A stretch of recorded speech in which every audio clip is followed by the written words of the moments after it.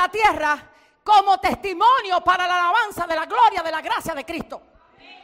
Vuelve y dígalo, testimonio de alabanza de la gracia, de la gloria y gracia de Cristo. Usted es un testimonio de la gracia de Dios. Usted no es cualquier cosa, ni es tampoco el resultado de sus pecados. Usted es el resultado de la eternidad de Dios metido dentro de usted, aunque usted ahora mismo esté participando del pecado. Y a veces no logramos entender por qué tenemos que pasar por ciertos lugares para darnos cuenta que buscando en el pecado no encontramos nada para nosotros. Y aquí hay una... ¿Me dejaron mis guerreros? Jehová es mi guerrero, oh, con mi alabanza. Si usted no se puede gozar, problema de usted. Es pues la fe, la certeza de lo que se espera, la convicción de lo que no se ve. Porque por ella alcanzaron buen testimonios los antiguos. Por la fe entendemos haber sido constituido el universo, repita, por la palabra de Dios. Entonces lo que hace que opere la fe es lo que la palabra de Dios ha establecido. Si tu fe está desconectada de lo que Dios dice, tu fe va a ser improductiva, porque va a trabajar para ti. Pero si tu fe está conectada a lo que Dios ha dicho, la fe y tú van a hacer una sola cosa, testimonio vivo de que lo que Dios dice se cumple sin importar tu condición ahora. Ni el problema ahora, ni la circunstancia ahora. Si yo pudiera meterme en la mente de ustedes y hablarle allí y decirle con claridad lo que significa ser escogido por Dios para la alabanza de la gloria de su gracia, usted pudiera entender de qué se trata la guerra. Por la fe alcanzaron buen testimonio los antiguos. Por la fe entendemos haber sido constituido el universo por la palabra de Dios. De modo que lo que se ve fue hecho de lo que no se veía. ¡Ojo! Mira a quien está a tu lado. Dile, ella existió antes de que se pudiera ver. ¿Me sigue? Dios ha establecido que la bendición tuya exista antes de que la veas. Dios ha establecido que tu realidad sea conforme a su verdad antes de que tú lo veas. Porque hoy la gente puede estar viendo el fruto de tus actos, pero mañana van a ver el fruto de los actos de Dios en ti. Y hay gente que en este momento tiene que entender que la lucha no es con el diablo, sino con Dios mismo. Dios está derribándote a ti para levantarse Él en ti. Alguien tiene que aplaudir a eso. Dios ha establecido una nueva forma de contacto contigo. Dios está sentado en su trono, pero en la tierra estás tú para representarlo. Tú eres la evidencia más cercana de lo que Dios es en un hombre. Recuerdo que cuando Dios me iba a traer para Santo Domingo, yo tuve una visión con mi hijo. Y mi hijo fue el que me dijo lo que se tenía que hacer en este lugar de una u otra manera. Mientras veníamos caminando, Dios en un momento nos sube y nos eleva por el puente antes de cruzar. Y veo que Pedro Alejandro me dice, mami, tienes que hablarles a ellos todos los domingos de las maravillas del Señor. Tienes que decirle la grandeza del Dios al que ellos sirven. En los otros días le hablas del corazón, pero tienes que hablarle de quién es Jesús, de la grandeza de su nombre, de la potencia de su gloria, de cómo destronó todo lo que había sido levantado antes de él para darle gloria a las tinieblas. Cómo con la palabra de su boca creó no solamente tu existencia, sino todo lo que ella requería para que en la tierra tú testificaras de la bonanza de Dios. Ay, no entendió lo que le dije. Tú estás creado para que manifiestes al mundo las bondades de Dios. El problema nuestro es que le estamos llamando bondad a lo que no es bondad. Bondad de Dios no es tener casa. Bondad de Dios es no tener nada y saber que lo tienes todo y gozártela en todo. Por eso Pablo es tan estratégico para Dios en las Escrituras. A Dios le interesaba que Pablo llegara primero a un nivel de intelectualidad tan grande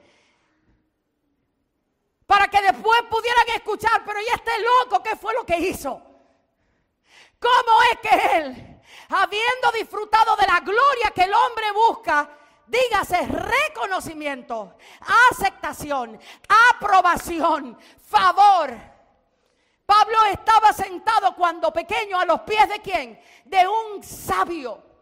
En aquel entonces la reputación no solo era por lo que tú sabías, sino por aquel maestro que testificaba que tú sabías. Pablo tenía un Gamaliel que decía: este muchachito no es común, este muchachito conoce, este muchachito es hebreo de hebreos y ahora también es de los fariseos, el fariseo por excelencia.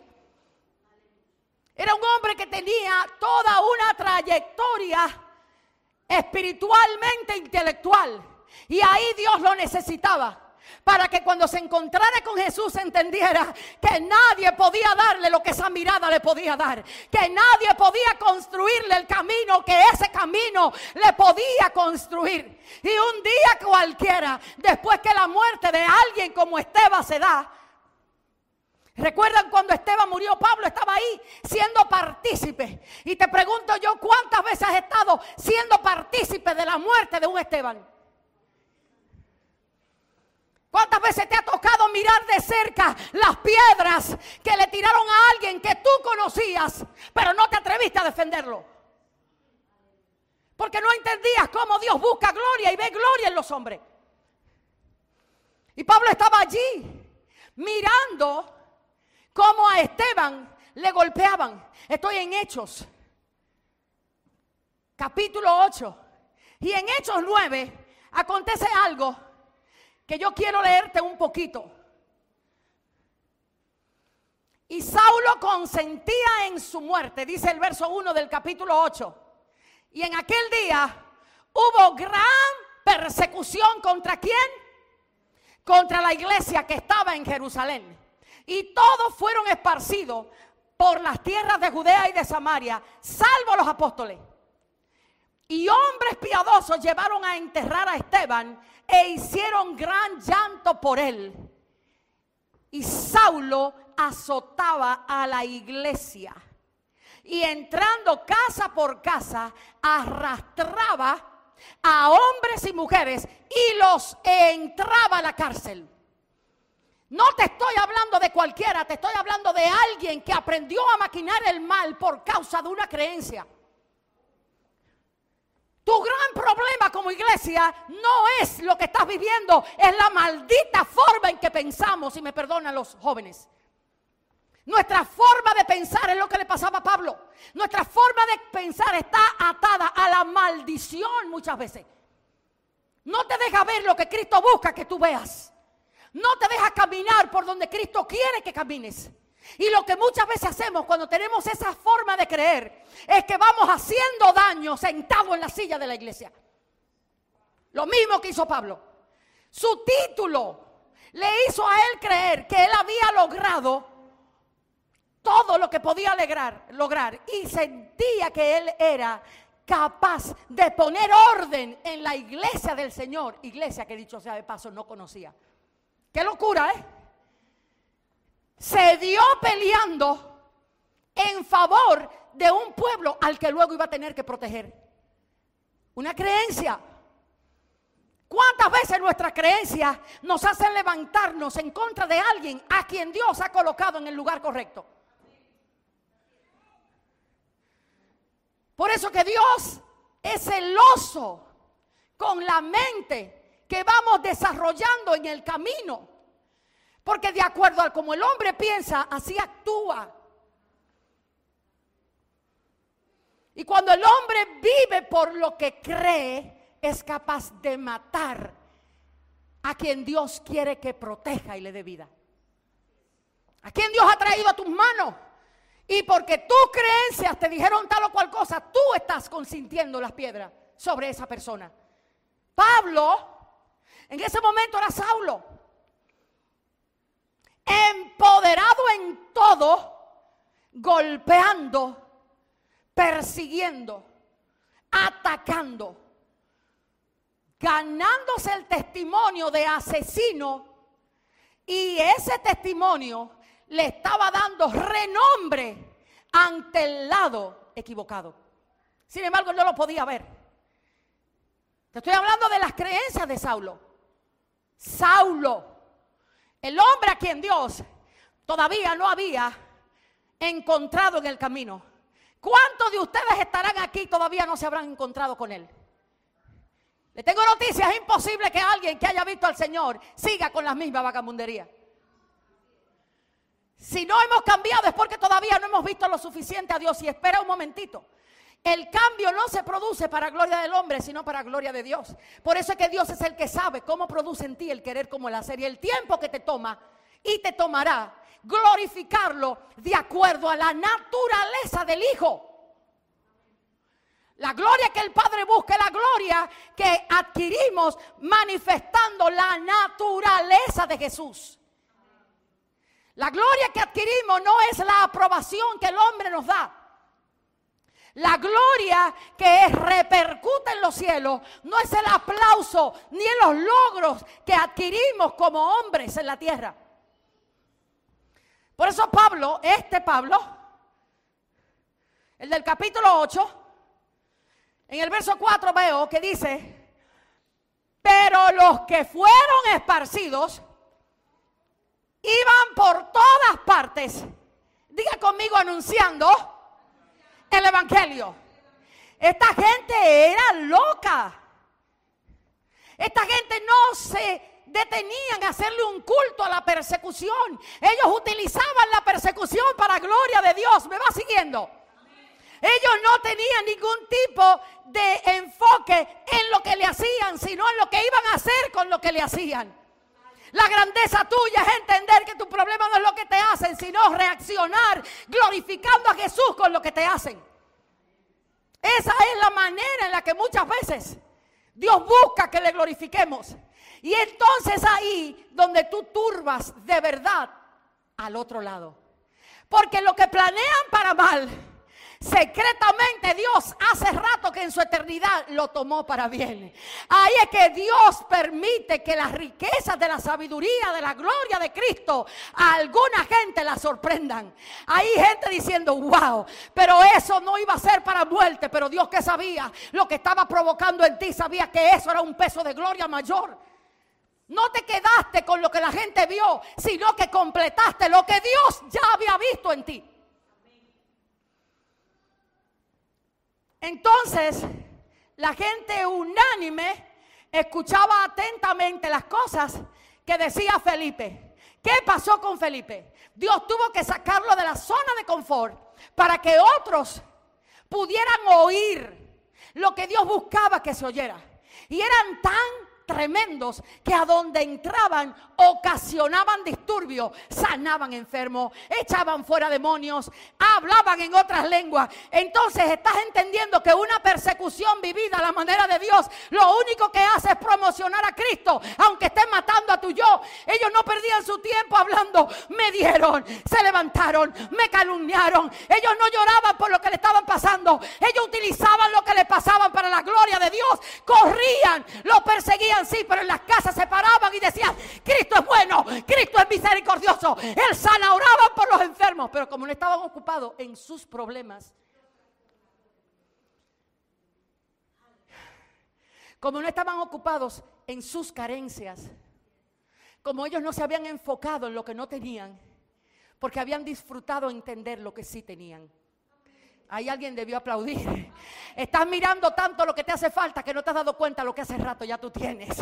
Y el potencial tuyo es darle vida a lo que tú tienes, no a lo que todavía no estás en tu mano. Eso es lo que le está pasando a la iglesia.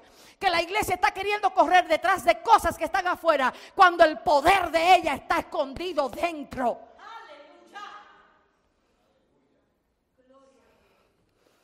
Yo no no sé hoy, pero yo estoy viendo a gente fuerte. Y no me interesa lo que el mundo diga de ti, ni lo que el diablo tampoco diga. Estoy viendo gente que está batallando, sí, pero sigue en la misma barca. Veo gente que lo han golpeado, sí, pero siguen diciendo, a esta le voy. Veo gente que se cayeron hoy, pero mañana están diciendo, agárrame Dios, no me dejes aquí. Están luchando con todo. ¿Por qué? Porque saben que Dios no los va a dejar ahí.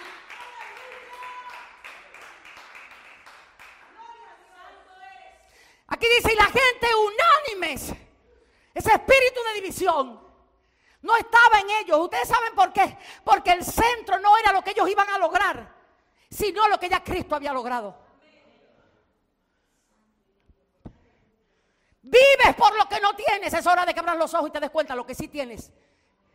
Ahí vivirás con todas tus fuerzas para gloria de Jesús. Ahí te vas a levantar y el día que tú creas que es peor, te vas a dar cuenta que fue el día planeado por Dios. Pablo, el día que se levantó llamándose Saulo, ¿me oyó y me entendió? Saulo, el día que se levantó llamándose Pablo, ¿me sigue? Saulo, el día que se levantó llamándose Pablo, ¿me sigue? Te voy a hacer la historia de los nombres en la Biblia. ¿Te acuerdas del nombre de aquel hombre que se le conocía como un usurpador? ¿Cómo te conoce el mundo? No me importa, sino el nombre que el mundo de ti va a revelar. Alguien tiene que decir aleluya. Ay, la gente ese día salió viendo a un Jacob, pero Dios al mundo le estaba entregando la revelación de un Israel. Yo no vengo hoy a mirarte por lo que te falta, sino por lo que Cristo te dio en su gloria. Por eso no le hablo a cualquier gente. A veces atribulado, sí, pero jamás destruido. Pablo dijo, esta es mi bendita fe. Porque hay momentos donde no cree el diablo en ti, donde no cree el que duerme contigo. Es más, nadie cree. Ese día te tienes que abrazar de una fe férrea y creer lo que Dios ha creído contigo. Y la gente unánime escuchaba atentamente todas las cosas que decía Felipe, oyendo y viendo las señales que hacía. Diga conmigo, oyendo y viendo. La iglesia va a despertar en una dimensión, Oceanía Mato, que no estamos preparadas. Por eso siento en el espíritu que a mucha gente le están apechurrando todo lo que está crudo en ellos. Hay veces que no te das cuenta por qué te están literal pisando. Te van a sacar todo lo que sea de la carne.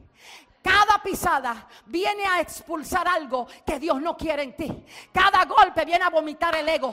Cada juicio de alguien sobre ti viene a golpear lo que todavía está vivo. ¿Para qué? Para que cuando Dios diga y ya están listos, vengan y prueben. ¿Se acuerdan de aquella vasija llena de agua? Nadie sabía lo que Jesús iba a hacer, pero Jesús sí sabía. Y hay gente que está pensando que va a beber agua en ti, lo que se va a encontrar con el vino del Espíritu de Dios en ti. Tiene que esperar que sea Jesús que diga, dejen que beban. No pretenda salir rápido de la vasija. El gran problema de nosotros es que no entendemos los tiempos de Dios. Esa vasija era para limpiarse en aquel entonces las manos y los pies de todos aquellos que iban al lugar de celebración. La iglesia es eso, un lugar a donde cualquiera va a venir a limpiarse, pero va a encontrar vino en vez de agua. ¿Entendió lo que eso significa? No te van a encontrar respondiendo con egolatría. Vas a responder con el fruto que tiene el Hijo de Dios. Por eso a Dios le convenía que Pablo fuera uno de los más altos, porque así mismo él iba a tener que experimentar la caída para gloria del Padre. A veces Dios deja que nos caigamos en nuestras propias manos, porque si creces como vas, te pierdes en sus manos. Y aquí yo veo que Pablo, mejor dicho, Saulo, no pudo impedir el gran gozo de aquel... Ay, pero qué locura. Esta gente estaba loca. Esta gente estaba literal. Lo sacaron de su casa. Lo pusieron a correr. Nosotros hoy estamos hablando de ellos, pero ellos lo vivieron. ¿Y saben qué provocaban a donde iban? Gozo. Ellos no andaban quejándose de lo que Dios había permitido. ¿Y tú? Estás 3 días en un hospital y por dentro reniegas hasta la madre de Job. ¿Por qué? Porque no hemos aprendido que el lugar que se ve peor es el mejor lugar para glorificar a Dios. Y tienes que entender que ahí tú estás de paso, ese no es tu destino final. Mientras más rápido lo entiendas, mejor lo vas a poder hacer. Mira donde Dios te lleva y la cosa se pone dura. Ahí di entonces, ¿cómo glorifico tu nombre? Pero hay gente que desde que Dios lo aprieta salen corriendo. ¿Ustedes saben por qué? Porque no han entendido su dimensión de compromiso con quién es y cualquiera los hace correr. Aplaude si quiere. Los que están comprometidos con Cristo están en el pleito donde sea, pero los que están comprometidos con su ego a la primera salen corriendo. ¿Saben por qué? Porque no han entendido todavía de qué se trata. Por eso Pablo, en el verso capítulo 9, y yo estoy para llevarlo a 2 de Corintios, estoy en la introducción del mensaje de hoy. Parece que nos vamos tarde. Saulo respirando aún amenazas y muerte ¿contra quién? Contra los discípulos del Señor. ¿Quién era esta gente que Dios le dio permiso a Pablo para que le hicieran lo que le hicieran? Y ellos se quedaron como que no estaba pasando nada. Y a ti te botan del trabajo y ya tú estás dentro con temor de que no vas a ser ayudado. ¿Qué pasó con ellos? Que ellos se volvieron discípulos no con YouTube sino con Jesús. ¿Entendió eso? Ellos aprendieron el discipulado sentado a los pies del maestro, no sentado a la página de un youtuber. Nosotros conocemos a Dios a través de la revelación que otro tiene, no de la revelación que Dios mismo te ha dado. Por eso muchas veces andamos buscando que alguien nos revele cosas cuando eres tú que tienes que descubrirla. La generación que hoy Dios quiere formar es una generación que no se vuelva idólatra, que no busque que el hombre en ellos encuentre la respuesta de todo, sino que se la complique lo suficiente para que lo mandes a encontrarse con Jesús y ahí encuentren la respuesta.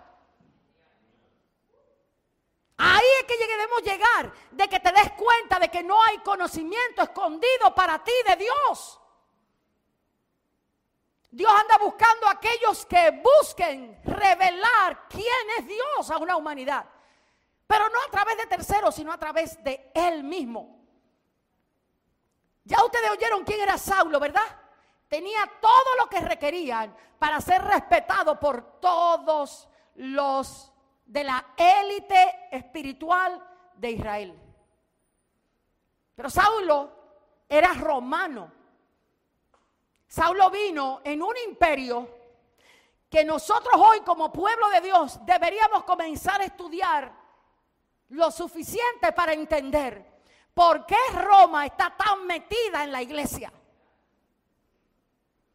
Nuestros cultos son cultos hasta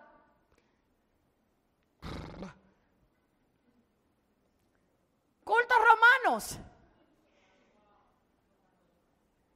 Tenemos a Roma metido y muchos están igualitos que Nerón, viendo arder Roma, tocando lira en el techo, porque no les duele lo que está viendo. La generación que Dios está levantando requiere que le duela lo de Dios, no sus propios intereses. Y es lo que nosotros hoy estamos evaluando. Señor, ¿cómo matamos nuestros intereses para vivir para la justicia? Nosotros necesitamos entender que solo somos fuertes cuando vivimos el propósito de Dios como Dios quiere, no como yo quiero. Tu fortaleza no es tener un gran cheque. Tu fortaleza es hacer quedar bien a Cristo a donde quiera que estés. Pero a veces pasamos por los lugares y al que peor hacemos ver es a Cristo. ¿Por qué? Porque no has sabido lo que sale cuando te machacan y has querido salir de la formación del Espíritu para estar entretenido en la vida que dan los dones. Saulo de Tarso le llegó el capítulo 9 y te tengo noticia, a ti también te va a llegar tu capítulo 9 del libro de los Hechos. Vamos a leer. Mas yendo por el camino, aconteció que al llegar cerca de Damasco, repentinamente le rodeó, ¿qué cosa? Un resplandor de luz del cielo. Y cayendo en tierra, oyó una voz que le decía: ¿por qué me persigue? Aquí hay canciones para todos, señores. El cuerpo de Cristo tiene canciones para todas las épocas emocionales. Cayendo en tierra, Saulo, Saulo, ¿por qué me persigue? ¿Dónde estaba Saulo? No estaba en ningún caballo, Los pies de Saulo se pusieron a temblar cuando oyeron la voz. Todo aquel que ha estado con la voz de Dios sabe que le pasa lo mismo, la tembladera viene. Por eso es que dicen que tiene tu espíritu, que cuando me toca yo tengo que temblar. Cuando la presencia de verdad, esa copiosa Shekinah de Dios arropa un sitio, los que han estado con esa gloria saben que no hay chance de subir celular. Ellos saben que no hay manera de estar mirando al que habla. Nadie puede estar delante de la verdadera gloria de Dios cantando ni brincando. La gloria trae reconocimiento de la santidad de Dios y hace que el hombre se arrodille. Lo que le pasó a Saulo. Ojo, no fue Pablo el que se arrodilló, fue el carnal Saulo. ¿Cómo es que el carnal se arrodilla y tú que te la das en espiritual, cuando oyes la palabra, no pasa nada en ti ni en mí? ¿Qué voz? ¿A qué voz le has atribuido el nombre de Dios? ¿A la que sale de tu mente o a la que produce gloria al Hijo? Pablo oyó. Bueno, no, Saulo oyó y cayó. Y cuando dice que cae en tierra, oye una voz que le decía: Saulo, Saulo, ¿por qué? ¿Por qué qué? ¿Y cuándo Saulo persiguió a Cristo? ¿Cuándo Saulo se levantó contra el Cristo que estaba sentado en el trono? Nunca. Pero lo hizo con aquellos que representaban a Cristo en la tierra. Tienes que entender lo que Dios te está diciendo. No hay hombre que persiga a un hijo de Dios que no se vuelva perseguidor de Cristo mismo. Cristo es el que le dice: ¿y por qué tú me estás persiguiendo a mí? Señor, pero ¿quién eras tú? Tú no estabas en el trono. No, a ese chiquito que le golpeaste, a ese Esteban que permitiste. Cuidado si tú estás permitiendo que golpeen a alguien que le pertenece a Jesús.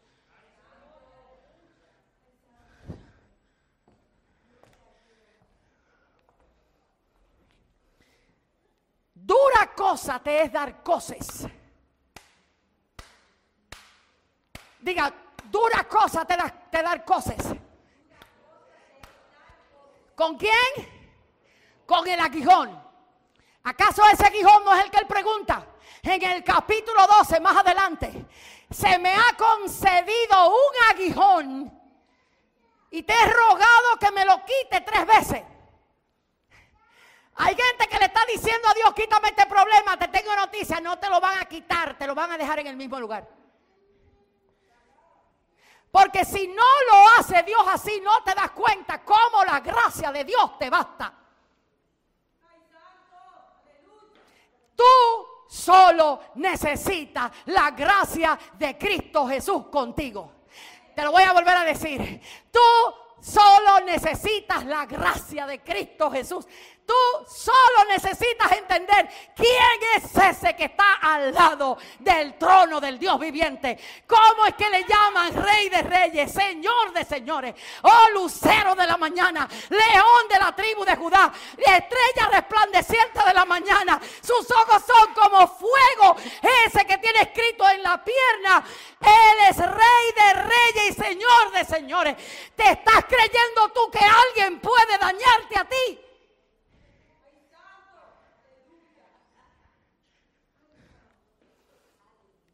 Él dice: yo soy Jesús. ¿por qué me persigues? Qué pena que no te ves a veces como Jesús mismo se ve en ti. Ellos no buscaron que Dios le hiciera justicia. Y a veces usamos nuestros dones de oración para recordarle a Dios lo que hemos sufrido.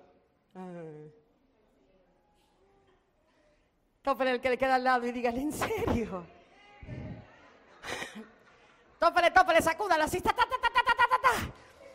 Míralo. Y dígale, ¿en serio? ¿Te están persiguiendo a ti o es tu carácter el que ha hecho que te persigan? Aquí Pablo en el verso 5 le dice, ¿quién eres, Señor? Y le dijo, yo soy Jesús, a quien tú persigues. Y él, temblando, bendito encuentro, que lo sacó del camino y lo llevó al camino. ¿Qué camino a veces tenemos nosotros? Y no nos damos cuenta que necesitamos con urgencia un Esteban, alguien que nos salga a buscar, porque hemos estado tan cómodos en nuestra ruta que no nos dimos cuenta cuál era el propósito de ella. Señor, ¿quién eres? ¿Qué quieres que yo haga? ¿Qué quieres que yo haga? Quiero hablarle a ustedes que todavía no están seguros de lo que deben hacer para Dios. Porque le han hablado de tantos proyectos, propósitos y cosas por hacer que se le olvidó la simple, que era parecerse al Hijo de Dios. ¿Qué tú quieres que yo haga? Y Jesús parece que le dijo, levántate y entra a la ciudad y se te dirá lo que debes hacer. Lo primero que Cristo le iba a enseñar a Saulo era de dónde venía la transformación. La transformación que Saulo requería venía de un cambio de visión. Estás en la iglesia y sigues viendo igual que los últimos 4 años. ¿Sigues operando de la misma manera? ¿Qué ha pasado con tu visión? ¿Dónde está tu visión? Tienes que ponerla en el único lugar que hay para una verdadera transformación. Ahora vaya conmigo a 2 de Corintios capítulo 1, que ahora es que voy a empezar a predicar. Todo eso era para yo empezar a predicar el mensaje de hoy. Den un aplauso al Señor por eso. Cuando llegue a 1 de Corintios capítulo 1, verso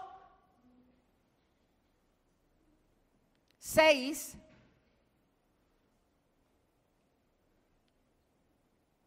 ¿lo tiene ahí? Perdón, 2 de Corintios, no primera, disculpen.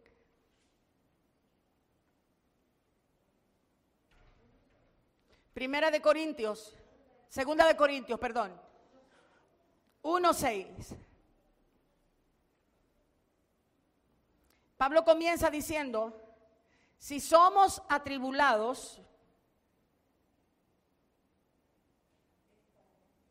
es para vuestra consolación y salvación.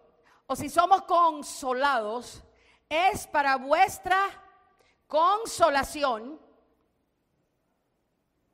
y salvación, la cual se opera en el sufrir las mismas aflicciones que nosotros padecemos. Mientras yo esta mañana y ayer meditaba en la palabra que ustedes necesitaban para la semana, el Señor me habló de la consolación, me habló de la tribulación, me habló de la perfección. que los santos estamos llamados a vivir. Para nosotros glorificar a Cristo Jesús. La semana pasada yo empecé una serie. Y la semana pasada hablé de la esperanza puesta ¿dónde? En los cielos. Hoy nos toca entender la iglesia que conoce la gracia de Dios en verdad. A veces conocemos más la ley que lo que enseña realmente la gracia de Jesús. Por eso muchas veces nosotros no alcanzamos a tener la misericordia que estamos llamados a tener. Porque no hemos experimentado la gracia de Dios en verdad. Y para entender la gracia de Dios en verdad, yo creo que Pablo no había uno mejor que él para enseñarla. Porque Pablo era un preso de la ley. Hasta tal punto que por la ley mató. Consintió el asesinato de un hombre. Él podía haberle hecho a ellos el frente y decirle, la ley dice, no matarás. Sin embargo, Pablo, en ese entonces Saulo, no entendía lo que Cristo quería revelarle en su encuentro. ¿Qué busca Cristo revelarnos a nosotros en nuestro encuentro? ¿Por qué nos sentamos cada domingo a escuchar la palabra de Dios en la tierra? ¿Cuál es la razón del por qué Cristo quiere que tú conozcas de Él? Que brinquemos y saltemos diciendo, wow, la gloria está aquí. Eso es un momento, pero no es el todo de lo que Dios busca. Y eso me lo enseñó Saulo, llamado luego Pablo por Dios. Y en el verso 12, quiero que se detenga y lo busque. Por favor. Léalo detenidamente. Saque su instrumento de guerra. La Biblia que usted tiene ahí, sea cual sea que tenga.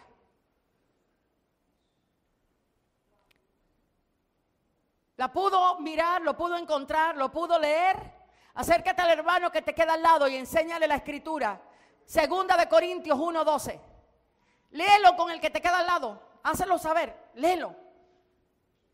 Susúrralo, porque nuestra gloria es esta. Nuestra gloria es esta. ¿Quién está hablando aquí? ¿Qué ha pasado por la vida de este hombre, Joel? ¿Quién era el que escribió la segunda carta? El mismo a quien Jesús le dijo, dura cosa te dar cosas contra el aguijón. Era el mismo. Todavía sigues tú 15 años siendo la misma persona. Aquí te pones la apariencia y fuera sigues igual. Así no es la realidad de los hijos de Dios. Los hijos de Dios son afectados por un reino mayor. Y ese reino hace que tú seas capaz de ser lo que Dios dice para luego hacer lo que Dios dice. Nadie puede hacer lo que Dios dice si antes no es lo que Dios dice. Y hemos aprendido a hacer cosas para Dios sin que antes nuestro ser sea transformado. Porque creemos que Dios valida al hombre por lo que yo valido al hombre. Yo valido al hombre por el resultado de sus acciones hacia mí. Dios no te valida por el resultado de tus acciones hacia Él. Dios te valida porque Él es Dios. Y Él, por el puro afecto de su voluntad, Él se acercó a ti. No fuiste tú que te acercaste a Él. Jesús dijo, nadie puede venir a mí si el Padre no lo trae.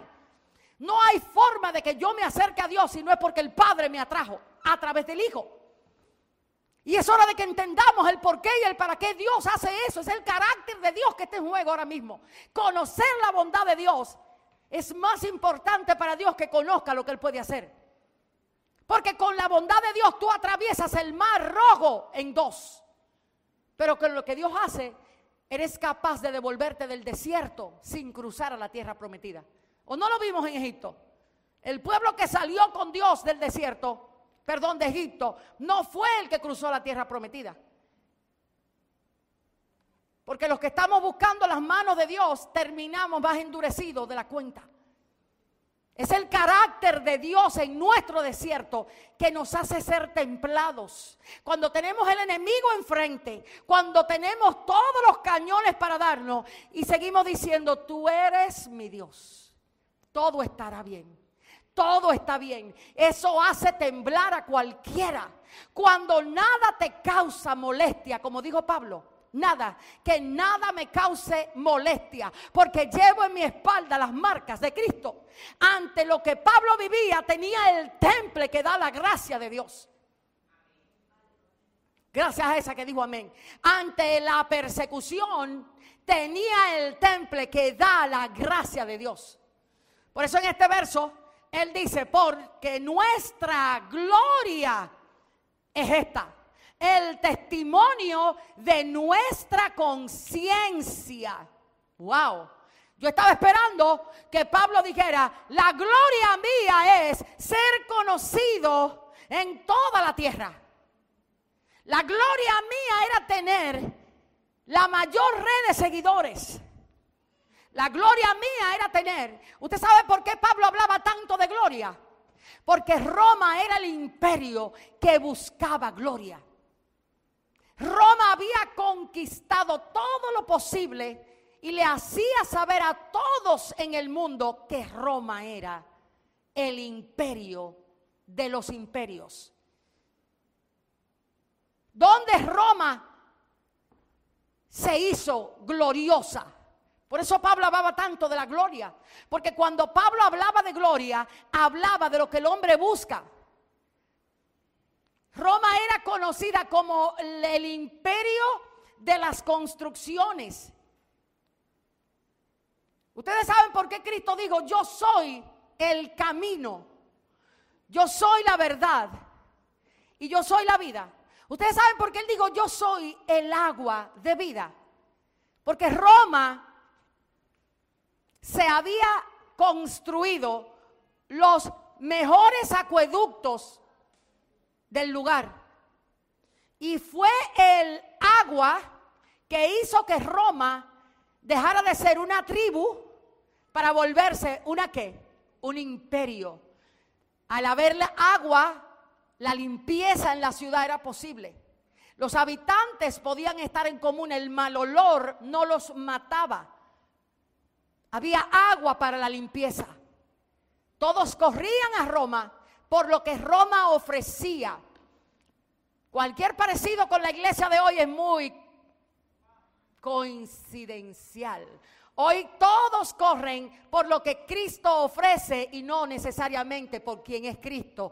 Te voy a preguntar hoy, ¿por qué corriste detrás de tu Señor? ¿Por la propuesta de que te iba a hacer grande o entendiendo que aunque contigo no haga nada, ya lo hizo todo? La gloria de la iglesia está en entender cuál es la verdadera gloria de su Señor. Por eso es que Pablo aquí está diciendo, la gloria mía no es un ministerio. ¿Cuánta gente hoy necesitan entender eso? Si Dios te quita tu ministerio, sigues amando a Dios con todo. Hay gente que solamente sirve a Dios por lo que le da el servicio a Dios, la retribución de que lo miren. Y Dios hasta eso es capaz de quitárnoslo para que pongamos la mirada en Él. Como acaba de decir Sergio, Dios mío, gloria a Dios. Pablo, que conocía la gloria de Roma, le está diciendo al pueblo de Dios, la gloria mía. Eso quiere decir que tú puedes definir cuál gloria quieres. Y hay gente hoy que si el Dios del cielo le preguntara qué glorias quiere, dirían, Señor, yo quiero la gloria tuya. Mentira, tú lo que quieres es la gloria que Cristo te da. La promoción que te da Jesús. Pablo, la gloria que quería era algo que nadie veía, porque era la gloria que testificaba su conciencia. Eso es una locura. Pablo pudo haber dicho, quiero ganar al mundo para ti. Él no dijo eso. Él dijo, la gloria mía es esta. El testimonio de mi conciencia. Que con sencillez y que sinceridad. Dios mío. De Dios, perdón, vuelvo y leo, con sencillez y sinceridad de Dios, no con sabiduría humana, sino, léalo, incline su rostro y léalo, estoy en 2 Corintios 1:12. No con sabiduría humana, sino con la gracia de Dios. Ojo, nos hemos conducido, no en la iglesia, en el mundo, y mucho más, ¿con quién? Con vosotros. ¿Alguien entiende lo que Pablo está diciendo aquí? El testimonio de Pablo no era ganar gente. ¿Ustedes saben por qué? Porque Pablo entendía que eso era de Dios. Dios es el que produce el querer como el hacer para la gloria de su gracia. Pablo sabía que la gloria de él no era el ministerio que se le había entregado, porque Dios era quien se lo había dado. Pablo sí quería vigilar el testimonio de su conciencia, que tuviera 3 características: sencillez, sinceridad y gracia de Dios. Oigan lo que es testimonio para que nosotros entendamos de qué Pablo habla. La palabra que Pablo utiliza para definir testimonio en el griego es la 3144, y preste atención para que entienda de qué Pablo habla. Cuando dice testimonio, él dice algo que se evidencia, algo que se puede ver, algo que es notorio, algo que convence sin palabra. Pablo había dicho dentro de él mismo: la gloria mía es esta, que el testimonio mío, o sea, tú no te puedes engañar a ti mismo aunque tú quieras. Tú sabes si lo que tú haces es de verdad o de mentira. Tú sabes si estás haciendo algo para que Dios te vea o estás haciendo algo para que el pueblo te vea. Tú eres capaz de hacer todo para Dios, sí, pero también sabes que puedes darte cuenta si no lo estás haciendo. Y Pablo está diciendo: voy a entrar a lo profundo mío, a donde yo no me puedo engañar. Yo quiero que sea mi conciencia. Estaba dispuesto a preguntarle a su ser lo que a veces nosotros no queremos escuchar. Él estaba dispuesto a eso. Y esa es la generación que Dios va a levantar. Por eso te han golpeado con todo, para que entiendas a dónde es que Dios quiere llevarte. Te quiere llevar al capítulo 1 del segundo libro de Corintios, para que cuando llegues al 12 de Corintios, Dios te diga: bástate mi gracia, y tú le digas: está bien, y no le hagas una perreta a Dios.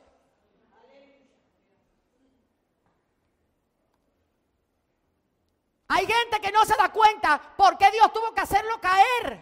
Porque si seguías como ibas, el globo de helio te iba a quedar chiquito.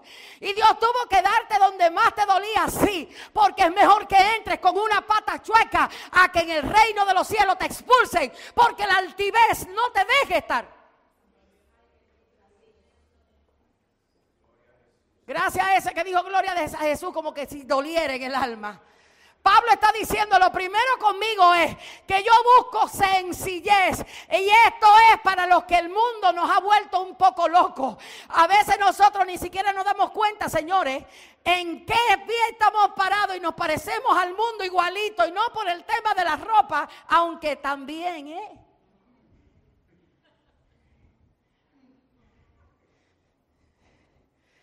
Estoy mirando a la doctora que está ahí, a la viajera. Conciencia. Repita: conciencia. Pablo iba para adentro, no para afuera. ¿Por qué a nosotros siempre nos importa lo que la gente piensa de mí y no lo que nuestra conciencia dice de nosotros? ¿Alguna vez usted ha oído su conciencia hablarle y decirle: usted es un mentiroso, cállese la boca? Usted nunca ha oído cómo la conciencia es capaz de aparecerse donde usted menos quiere y decirle: ¿te estás dando cuenta de lo que tú estás haciendo? ¡Puro teatro! Usted nunca le ha tenido que decir a su mente: cállate, condenada, porque yo no te quiero escuchar. Si Dios dejara que saliera para afuera lo que tu mente produce a veces, cuando tú no quieres que la gente sepa, te volverías loco. Pero Dios te ama tanto que metió tu cerebro dentro de ti para que nadie vea lo que tú eres capaz de pensar.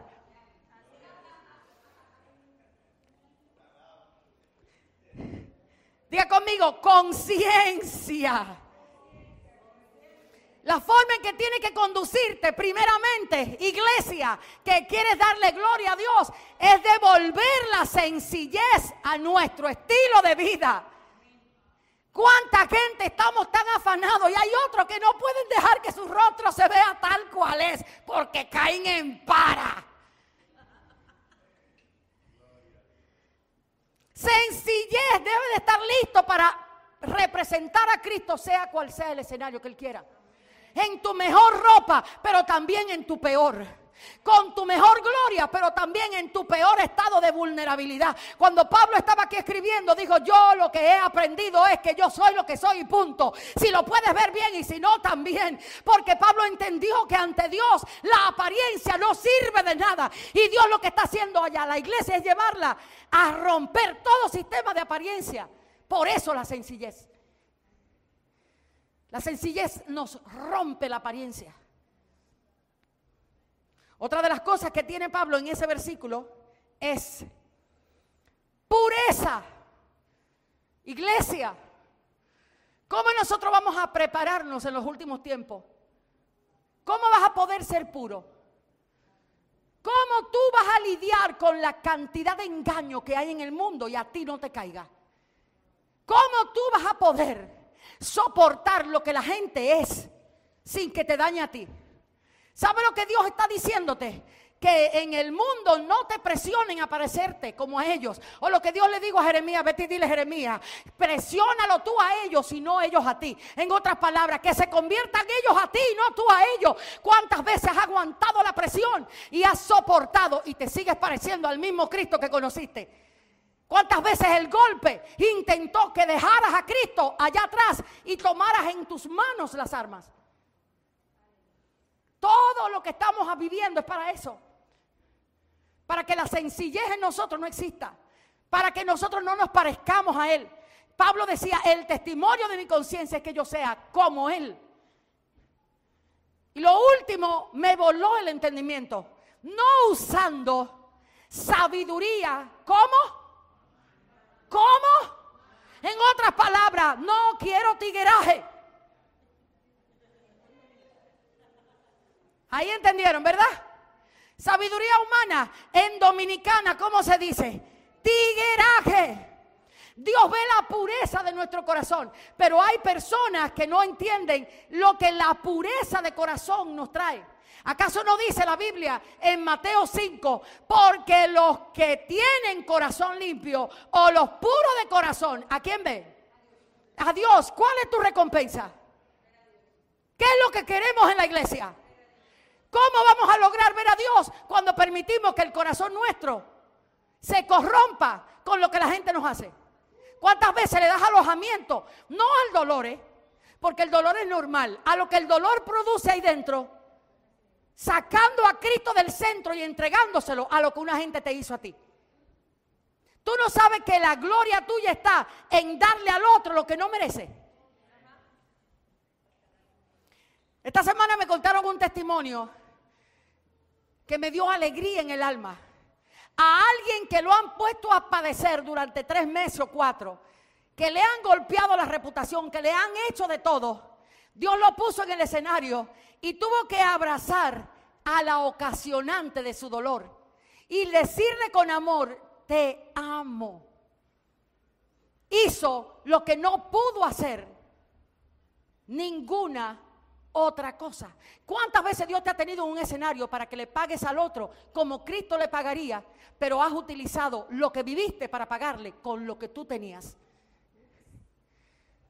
¿Cómo Pablo fue convertido en ese hombre? Yo no te empecé hablando de un hombre santo. Yo empecé hablándote ¿de quién? De un hombre que era un desgraciado. Y los que no puedan oír esa palabra en esta iglesia, vayan a la iglesia de al lado, porque aquí se predica así. Y a los que están viendo, porque me pasaron el fax esta semana: pastora, le manden espía, que vengan, que también le predico. Y al diablo que se siente también lo evangelizo. ¿Y cuál es el tema con la iglesia? Deje de estar buscando a quien le persigue y aprenda a entender que cualquier escenario es bueno para darle gloria a Cristo. Cualquier escenario es bueno. Olvídese de que lo están mirando los espías. Que venga, que si no saben fe se lo enseño los martes en la noche. ¿Cuál es el tema? Nosotros no venimos a ocasionarle daño a nadie. Vinimos a establecer el reino. El diablo que ruede y los que no puedan que lidien con esto. Esa es la realidad de la iglesia, que sabe que no hay tiempo que perder.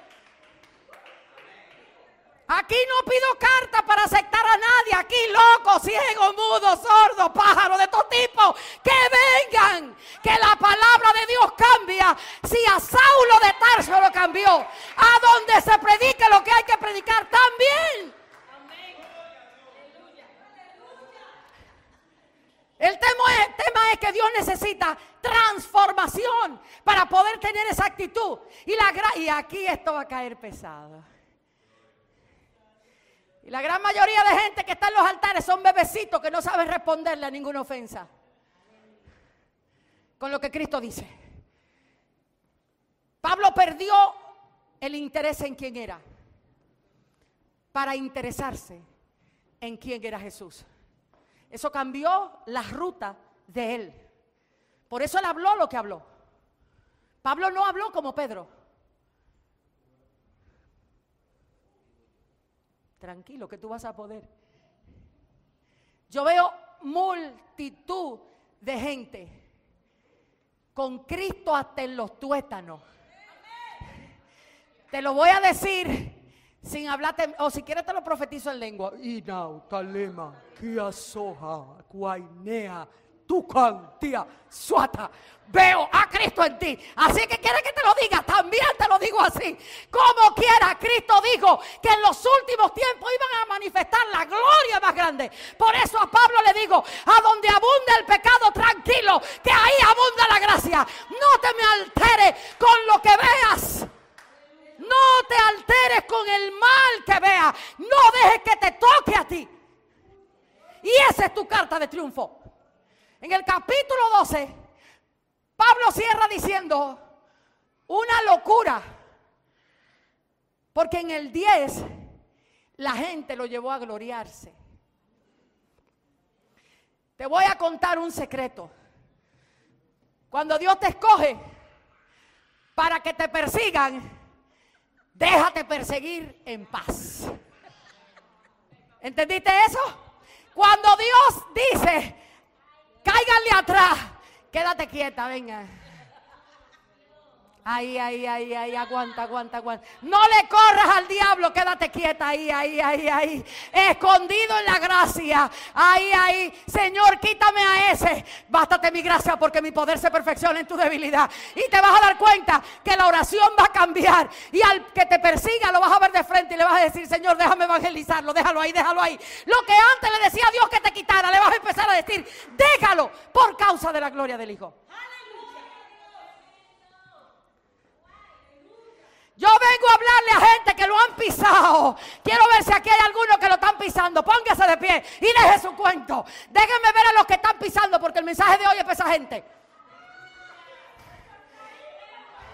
A ese hay un diablo que en el trabajo le está diciendo. Y le dije, vete y dile al brujo que tu pastora dice que haga mejor lo que está haciendo. ¿A quiénes lo están pisando? Este lado está frío, este lado nada más tiene 3 muertecitos.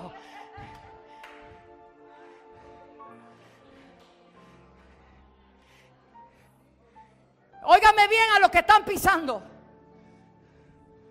Si Dios te llevó a la estatura de que te pisen, es porque estabas muy cómodo donde estabas. No vas a saber la gracia que portas hasta que no pongan a prueba la gracia que tienes. ¿Entendiste eso? No van a entender la gracia que tienes hasta que no pongan a prueba la gracia que portas. Acuérdate que Cristo en aquel entonces le dijo al que estaba echando agua, echa más agua. Echa más agua. Llena hasta arriba. Ay, alguien puede entender. Echa agua, que llenen hasta arriba. Alguien te está echando agua y te está llevando hasta arriba. Alguien, y Cristo le está andando.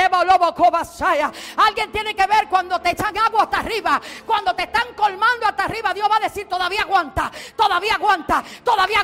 Échale un poquito más hasta que se muera en ti la defensa. Hasta que le pierdes el respeto a lo que piensas de ti. Y ahí dice, Señor, haz conmigo lo que quieras. Ahí Dios dice, ven y bebe ahora, porque hay transformación.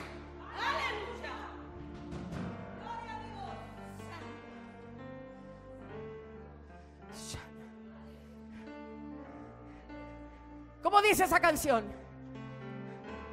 ¿Cómo dice?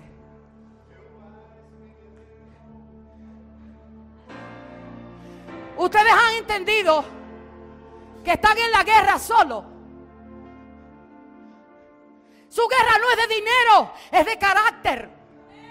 Jenny, hasta que no te sabe a nada la ofensa del otro, hasta que entras y lo que saque es amor, Dios va a tener gente así. No le digas que la quite de tu lado, dilo, trae, que se haga en mí la voluntad del Padre. Es hora de que los verdaderos hijos de Dios sean hijos.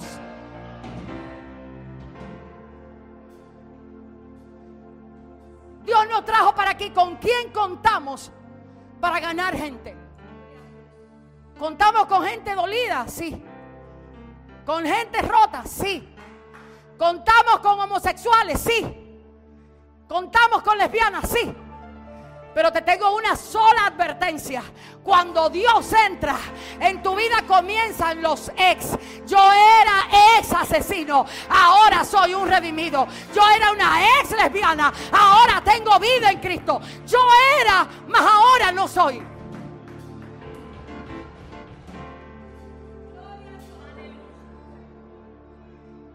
A Dios no le servía quién eras sin vivir lo que has vivido.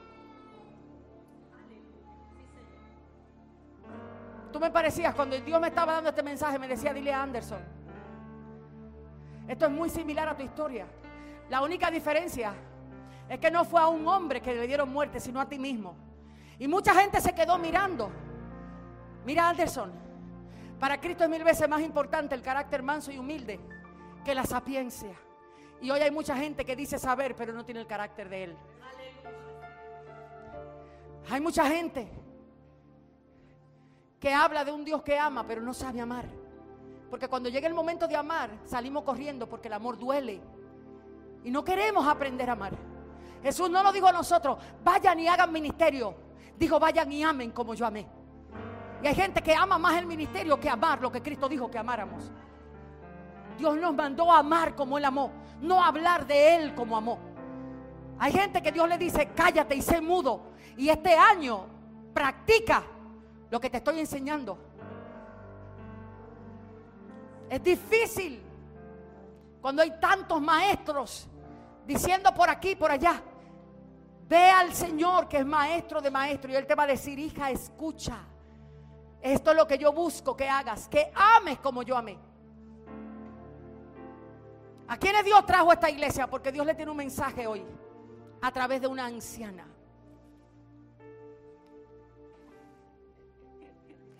¿Quién es esta anciana? Tome asiento. Esta anciana, esa es la razón de los ministerios proféticos en las iglesias. Los ministerios proféticos no están para decirnos lo que queremos escuchar. Esta anciana, Dios la despertó en la semana. El domingo pasado, ella venía para acá y no pudo llegar. Y Dios toda la semana me inquietó para que la trajera y escucháramos lo que Dios quería hablarnos de parte de ella. Fíjense que Dios tiene su forma de hacer las cosas. Mamá Dorca, ¿qué te dijo Dios de este lugar? Yo estaba esperando a Kenia que me fuera a buscar, porque ella me había dicho, quiero que vengas. Me vestí y todo, no me acordaba que había anunciado un ciclón, pero realmente los ciclones para mí puede ser muy extraño y para todos ustedes. Para mí me enseñaron de chiquita que cuando venía un ciclón mi abuela nos hacía un camarote, nos hacía muchísimas picaderas, nos la ponía en la mesa y ahí nos quedábamos. Era una mujer de oración, una mujer que fundó la primera iglesia cristiana en este país, en San Pedro, en una aldea de pescadores, no siquiera en un pueblo. Y era una mujer de mucha fe. Y nos enseñó que nosotros a los ciclones como que le teníamos, era una fiesta para nosotros.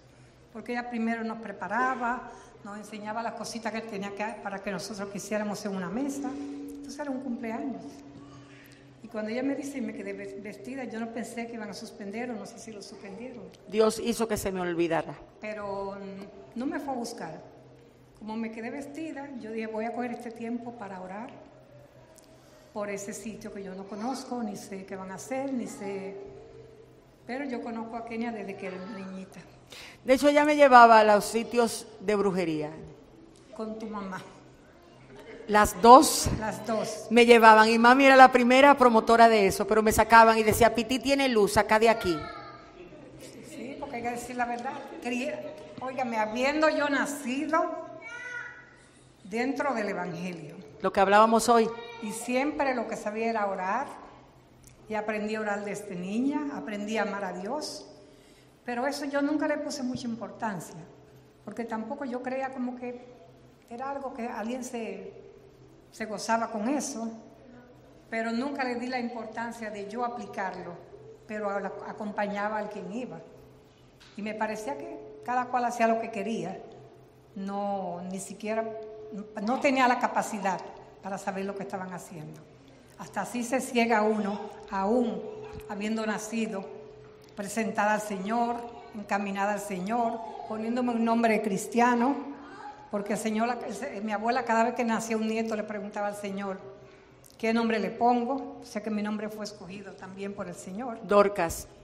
Después que yo crecí, leí la Biblia y vi que la Dorcas de la Biblia, la Tabita, nació también en una aldea de pescadores.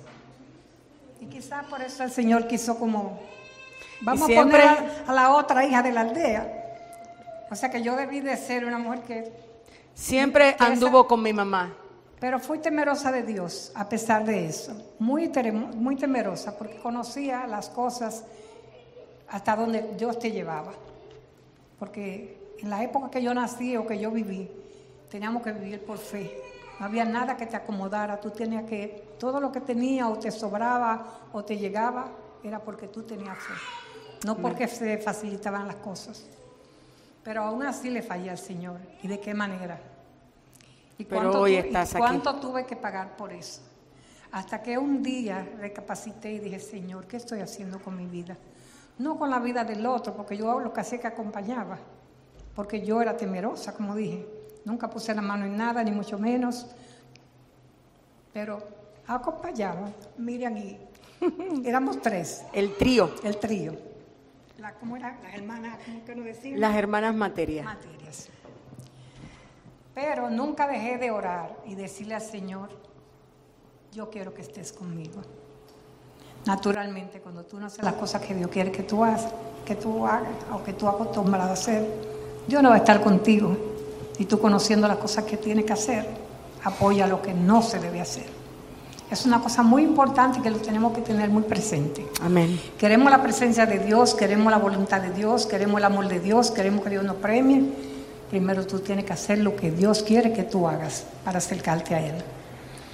Y por eso yo me puse a orar por este ministerio, que yo dije que no sé si va a ser iglesia, ministerio o qué. Y me puse a orar. Y como no tenía nada que hacer, me quedé en mi cuarto orando. Yo acostumbro a eso, que oro, lloro, yo lloro muchísimo cuando oro, se me salen los mocos, se me sale todo, y sigo orando, cojo un ratico y sigo orando. Pero me pasé como ese día que yo estaba supuestamente invitada para acá y no pude venir orando. Y mientras yo oraba, el Señor me comenzó como a enseñar cositas. Y a decir, lo primero que dijo, no será, yo me puse a decir, ¿cómo se llamará la iglesia? ¿Cómo será la iglesia? ¿Cómo se llamará? El Señor lo primero que me dijo, no será una iglesia tradicional. Entonces también me dijo, hay personas también que han estudiado por mucho tiempo y los niveles espirituales se consiguen a través cuando tú escudriñas, cuando tú buscas alcanzar y estar más cerca de Dios cada vez más. Y ese acercamiento es la palabra. Porque si tú manejas la palabra y la aplicas, tú estás más cerca de Dios. Y yo creo que eso es lo que Dios me quiso hacer entender. Pero al mismo tiempo me habló de otras cosas. Como que me dijo que también este ministerio el Señor lo va a usar. No solamente para predicar la palabra, porque la mayoría que están ya en los grupos que que iniciaron esto o que comenzaron a estudiar, que no se ofendan los hombres. También que yo dije, lo que él me dijo fue que se lo comentara a Kenia, que pregúntale a Kenia, ella te va a decir lo que hay. Porque yo le estaba preguntando al Señor que como que me diera luz, que me enseñara cómo que va a ser. Me dijo, llama a Kenia, pregúntale a Kenia. Yo llamé a Kenia y le pregunté y le dije, Kenia, el Señor me dice que te diga tal y tal cosa. Entonces me dijo, pero díselo a la gente de allá. O sea que nada que yo le diga a ustedes, los que prepararon este grupo, los que tuvieron la iniciativa, los que están hace tiempo estudiando, todos saben lo que va a pasar aquí. Nada de lo que yo le pueda decir tiene relevancia, porque no hay novedades. Todos saben que el Señor las preparó como una escuela. Hay maestras rurales, hay maestras de primaria, hay maestras de secundaria, hay maestras universitarias, hay maestras con maestrías, hay maestras con PhD. Entonces yo creo, y no por hacerlo sentir bien, pero todos se han ganado el espacio que le va a corresponder y la responsabilidad que le va a tocar a todos los que van a participar, los dirigentes de este grupo. Y la mayoría, como dije ahorita, que los hombres no se ofendan, porque le va a tocar su rol a ustedes también, porque no va a ser una iglesia ni un local solamente para mujeres, pero los que van a dirigir este sitio administrativamente, porque tendrán invitados, estamos hablando a un corto y largo plazo. Yo hasta le dije, bueno, a lo mejor yo no lo llegué a ver, porque ya yo soy vieja y que quizás... Pero, las manifestaciones es las cosas que van a ver aquí. ¿El Señor te habló de 7 años? El Señor me dijo que el Señor iba a comenzar a preparar niños y jóvenes, que los jóvenes y los niños son lo que Él va a tener que preparar. Y me dijo que es una preparación que no va a pasar de 7 años. ¿Qué quiso decir? Porque yo no te voy a decir. Yo no le pregunté al Señor, dime tú. ¿Recuerdan porque que Él me dijo, pregúntale a Kenia? Y yo le dije, pero yo estoy hablando contigo. Entonces me dijo, bueno, va a pasar eso. Se van a preparar niños y jóvenes, que son los que van a estar para la venida del Señor en el grupo de los luchadores. O sea que solamente el Señor no va a bajar con ángeles y querubines, o que ya sabe que sabemos todo que tiene a Miguel y que tiene a Gabriel, que son poderosos también, siempre porque el Señor les da esa potestad. Pero se van a preparar jóvenes y niños, más que nada. Pero ustedes van a tener la responsabilidad, que no va a ser chiquita, de instruir y tratar de enseñar todas esas cosas que ustedes saben que yo no sé y que los otros no sabemos. Tengo 75 años y nací en el evangelio. Todos tienen que enseñar a los demás para que se pongan, no van a estar en el mismo nivel, pero por lo menos que entiendan cuando ustedes hablen. Ustedes entienden, todos los que han comenzado en Jeter saben de la escuela. Ella no sabía de escuela. Yo no sé de la Ella escuela. no sabe nada de eso. Ni nunca vinieron hoy. Nunca he participado de la escuela, ni mucho menos. Mira las maestras ahí. Y siempre tuve Mira, esa es oportunidad maestra, de venir. ella es maestra. Pero escuchen lo que el Señor está diciendo. ¿Por qué la traigo a que dé el mensaje a ella? Porque yo no sé nada, yo no sabía. Yo en vez de que le preguntaba al Señor y me decía, habla con Kenia. Ella te dirá. Y cuando yo le digo a ella, habla, ¿es a ti que tengo que hablar? Ella me dijo, no, tú tienes que hablarle a la iglesia. ¿Por qué tiene que hablarle a la iglesia?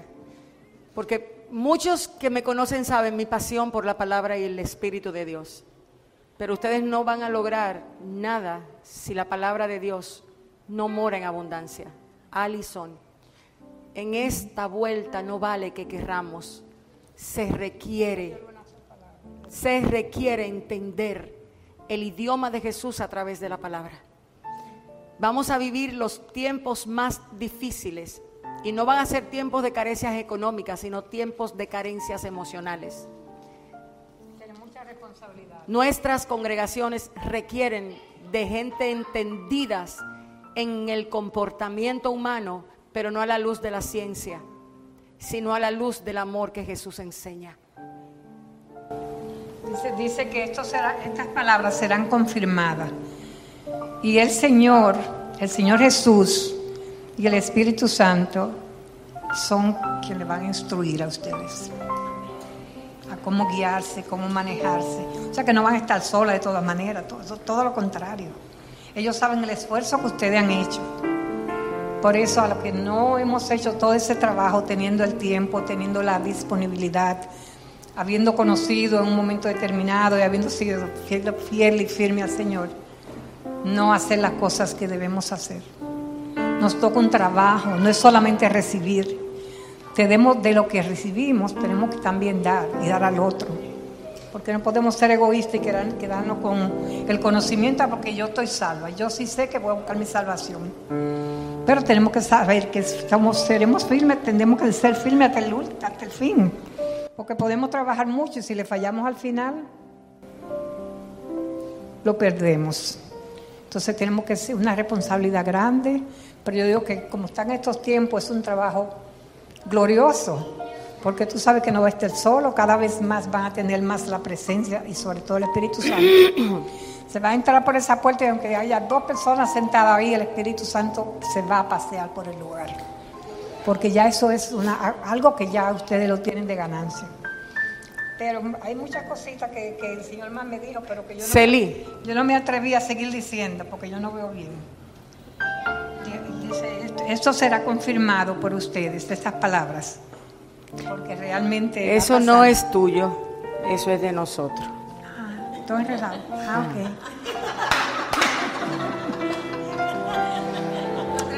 Bueno, sí, y el centro y todo. No, yo no lo tengo que decir.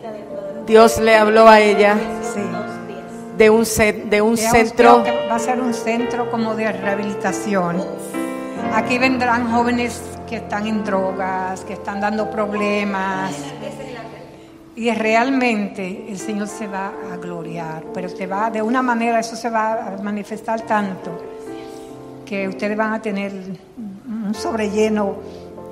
Está grande el lugar, porque si no, de verdad, yo no, como soy temerosa del Señor, no me atrevo a decir una palabra, porque lo conozco, sé cuando baja su mano, la he sentido varias veces. Ha sido tan maravilloso y bueno conmigo que me ha cogido de la mano y me levanta. Y tengo una promesa porque el Señor, según el Señor, que la otra mamá de Kenia, sí, soy yo que la tengo que traer a los pies del Señor. Estoy esperando a ver si puedo. Es una responsabilidad que no sé qué haré con ella para traerla porque es una responsabilidad que el Señor me ha puesto. Ajá, no mami, sí. Mami. Sí. Pero no, todavía su abuela, antes de irse. Nada más que levante una mano, que apriete una manito. El Señor va a tener misericordia de ella. Pero muchísimos mensajitos puso el Señor. Y todo es para bien. Miren. Todo es para bien. Porque realmente si el Señor te manda a hacer trabajo diferente porque ya te reconoce que tú tienes la capacidad y que tú lo estás representando a Él. Y representando a Jesús, el Espíritu Santo, no es nada fácil. Tenemos que hacer... Como dijo Pablo una vez, tenemos que menguar para que crezca en nosotros cada vez más y en ustedes que son los que van a estar aquí. Yo si estoy viva, vendré a darle vueltica, a ver lo que falta. Eso es lo que yo voy a hacer, una proveedora para que se pueda dar yo la palabra de Dios. Desde antes de yo pensar en que iba a servir a Dios, ya ella estaba en mi casa con mami y yo dándole carpeta a las 2. Pero quiero hoy, porque... Yo hablándote del evangelio también. Sí, y yo en mi diablura, pero bueno, qué bueno que Dios fue bueno conmigo. Todo lo malo que yo hablo, yo no lo hablo porque se lo copio a otro, es que yo sé lo que yo soy capaz de hacer. Por eso agradezco tanto al Señor. Por eso hoy se habló de la transformación ahorita. Sí. El Señor, nadie como Él transforma, y transforma para bien. Miren, yo le agradezco al Señor mucho que la haya enviado. Les voy a explicar por qué. Sabiendo yo, como los ministerios proféticos están tan corrompidos hoy día, saber que Dios le habló a una anciana que no sabe para nada y que yo sé que no sabe para nada, porque ni habla en redes, ni anda en redes, ni nada, Ella estaba en su habitación y saber que me llama para decirme, yo te voy a dar un mensaje del Señor. Yo hace un tiempo le hablé a ustedes del tiempo de los 7 años, de la transición, donde muchos iban a entrar, unos ya iban a salir y otros iban a entrar. O sea, fueron cosas muy específicas que trajeron alegría a mi corazón. Yo quiero que ustedes sepan lo siguiente, yo soy sumamente transparente. Lo que yo soy es lo que soy. Los que han ido a mi casa lo saben y los que no han ido también. Yo quiero decirles a ustedes, siempre he tenido el hombre que ha apoyado lo que yo soy para Dios y lo que Dios me puso a hacer. Vido, abre los ojos y ven acá. Miren, muchas personas se sentirían en la presión de que el hombre, mi esposo sabe ser el hombre que tiene que ser. Mi esposo ha sabido mantener el plomo mío, porque si no yo tuviera, yo creo que en el 5 marido con la samaritana. La locura que da al ministerio, usted no tiene idea. Usted no tiene idea. Y la gente para dar apariencias. Esta semana yo recibí un dardo que fue muy real. Y fue que mi esposo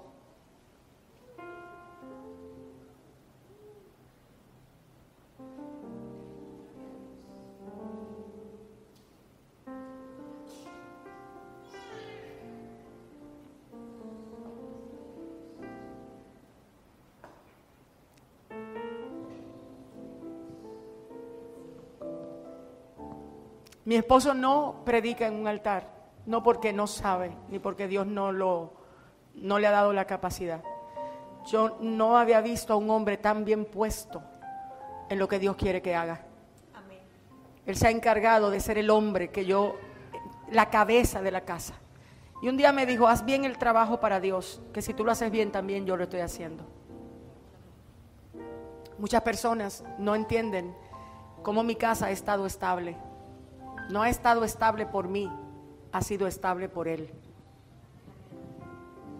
Crecer en un ministerio, caminar el mundo y mantenerse en la casa, siendo el hombre, donde sus hijos lo tienen a Él como referencia. Las 2 hembras piensan en Él cuando hablan de querer un hombre.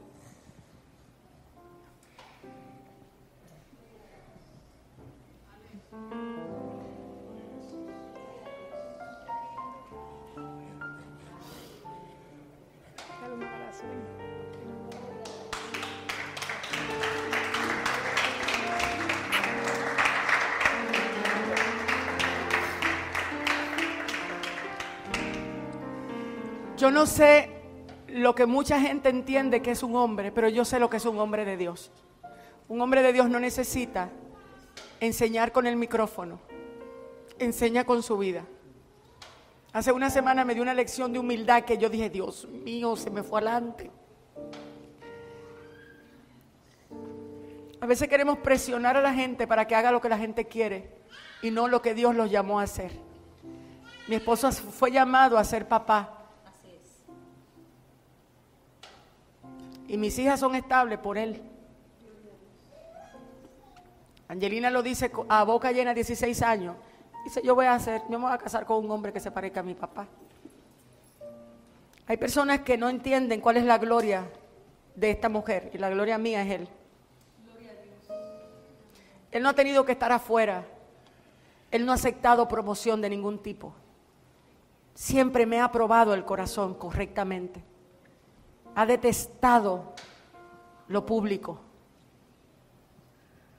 Siempre ha estado detrás.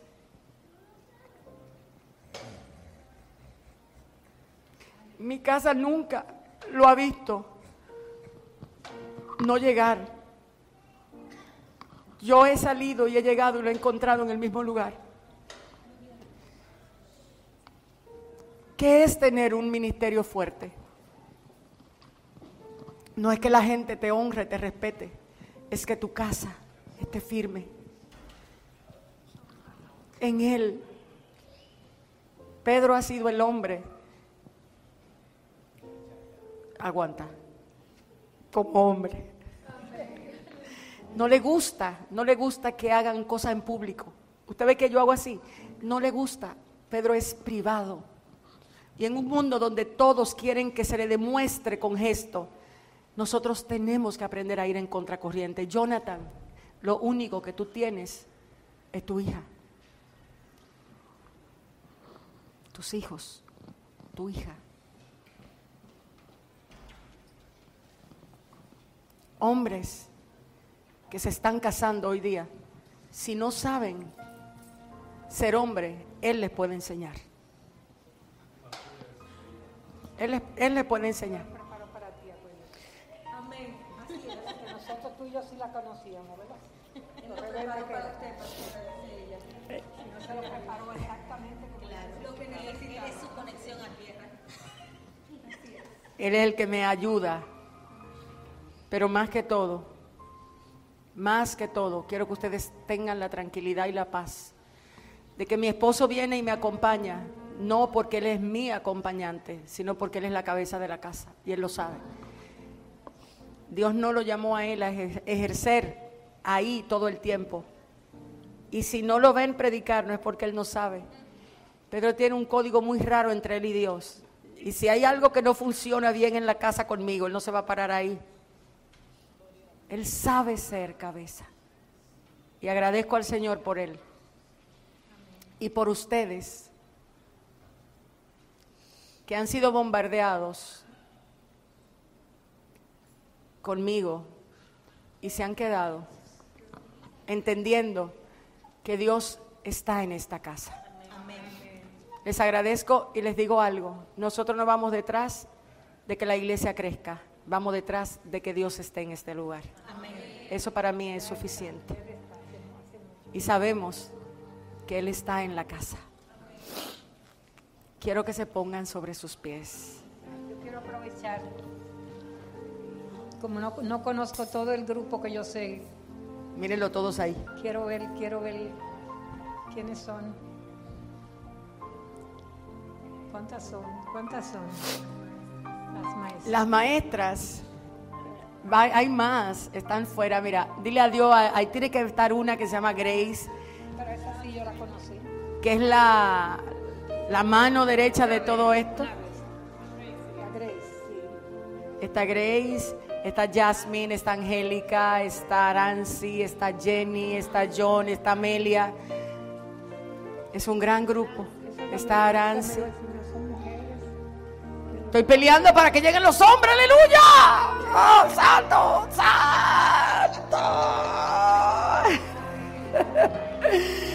Amo al Señor y amo como Dios trabaja en esta iglesia. Dorcas, ven conmigo aquí. Hoy, ven conmigo aquí delante. Yo no sé si usted se da cuenta, pero para mí somos privilegiados al tener una iglesia a quien Dios le manda una anciana. Reina Oceanía, Celi Vázquez, Valen, vengan acá conmigo.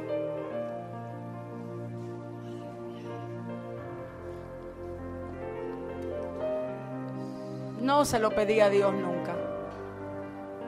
No se lo pedí. Pero Él quiso que empezáramos en pandemia algo tan loco como una escuela. Y no quiero olvidarme de alguien que tuvo mucho que ver con esto. Merán, ven acá. Ven acá.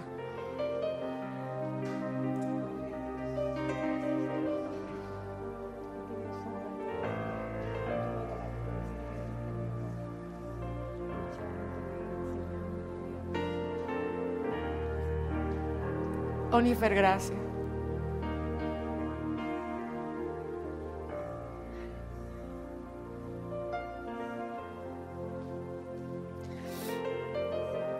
Mira. Gracias por quedarte habiendo oído muchas cosas. Por ser fiel. Solo por amor.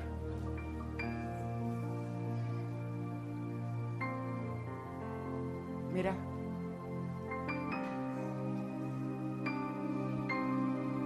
¿Tú te acuerdas el día que tú saliste a buscar este local? Maggie tenía una muela mala. Y ella estaba en la silla de la guagua. Y tú me dijiste, hoy aparece el lugar. Vamos a tener iglesia.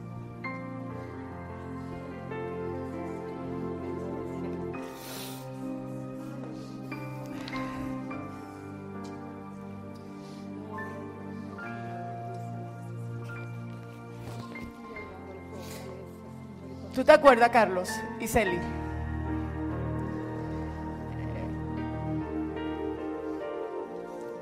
Una vez Pedro dijo, son soldados. Y los soldados hacen lo que Dios dice. Hoy están en este lugar gente que son muy, muy marcadas para lo que Dios va a hacer. Todos los que están hoy en este lugar no están por casualidad. Créanle al Señor y créanle a su palabra. No hay manera, Onifer, de hacerlo sin creer en su palabra. Esta iglesia te agradece. Dios te agradece. Y quiero que oigas, nosotros confiamos en ti. Yo confío tanto en las locuras tuyas que no te pregunto.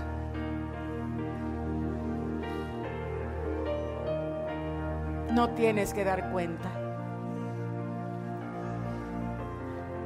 El amor que tú has mostrado no es con palabras. Creo que aún todavía la televisión de tu casa la estamos usando nosotros. Todo lo de ellos, todo, Oceanía.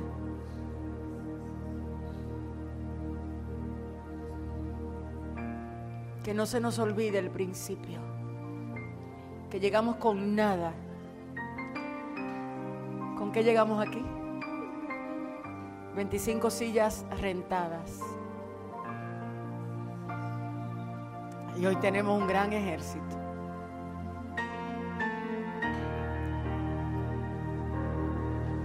Un hermoso ejército.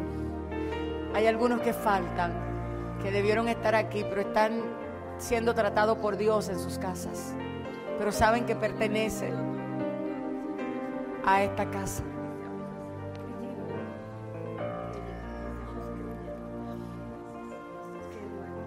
Estos somos nosotros, sus pastores. Tal como nos ven, somos. A él no lo verán hablar mucho. A mí me verán hablar por un codo y 7 llaves. A él no lo verán abrazarme en público, porque él no necesita demostrar quién es él. Él sabe quién es y yo también. No somos pastores de estar tirando fotos en redes para convencer. Sabemos que eso no es evidencia de un verdadero llamado. La firmeza que mi casa tiene ha sido por gracia de Dios y luego porque él un día creyó que Dios me llamó. Ose.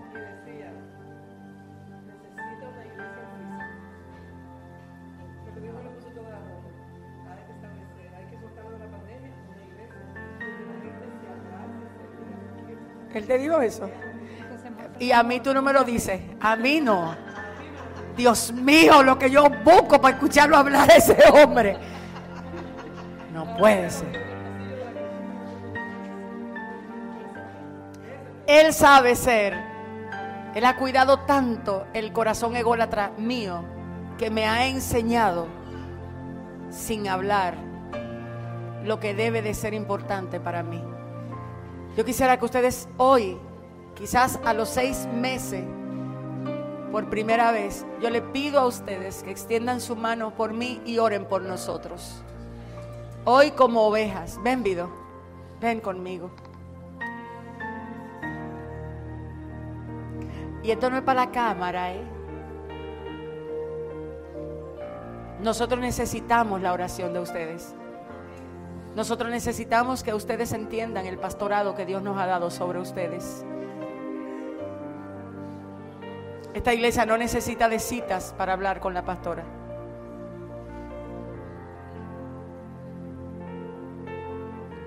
Usted no necesita un intermediario para llegar a mí. Dios me dijo que le hiciera saber eso. Es hora de dejar la locura y ser reales y parir gentes reales para Dios. Extienda su mano. Elan, confío en que Dios te va a sacar de donde estás. Nos falta Miguel, nos falta Jochi, familia, nos falta Joanita, nos falta Jafre, nos faltan tanta gente hoy. Pero hoy la casa está llena. Hoy no nos vamos sin conocerlos a todos. Gracias. No he oído nunca la voz de Él, pero desde el primer día que tengo memoria en esta iglesia ha llegado domingo tras domingo. Pocos domingos ha faltado y ha estado aquí. Ore por nosotros. Ore. Gracias, Señor. Gracias. Gracias.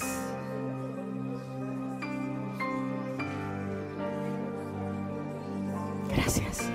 No contamos todavía con el poder que se requiere para que ellos puedan vencer. Pero tú sí lo tienes.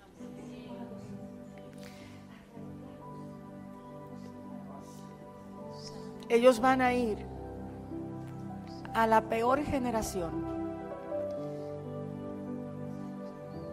Pero si no vas con ellos, ellos no lo van a lograr. Yo solo te pido. Ellos van a la universidad, unos cuantos. Otros entran al colegio. Verán ideologías tan duras. Yo solo te pido que ellos conozcan que tú eres Dios. De verdad. Míranos con misericordia. Tú guardaste la palabra que le diste a David. Y muchos de los hijos de David no fueron quienes debieron ser. Pero tú les bendijiste contigo. Yo no te pido otra cosa para ellos que no sea que ellos te conozcan. Que los testimonios de ellos sean tan reales de que han estado contigo, de que sienten que tú entras a su habitación, que tú vas con ellos en su lugar de estudio. Sepáralos tú. Nosotros no podemos separarlos. Y que el corazón de ellos no sea dañado por la iglesia.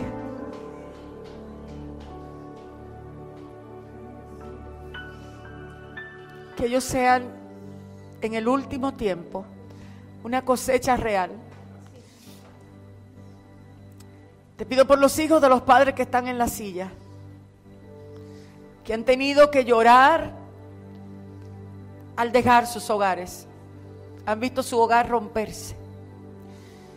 Tú eres Dios que haces maravillas. Tú haces maravillas, Señor. Tú haces maravilla. Estabiliza y establece en esos hijos el amor de Dios. Que sea Jesús en sus casas, sobre todo cuando nosotros no podemos verlo. Y nosotros decimos amén.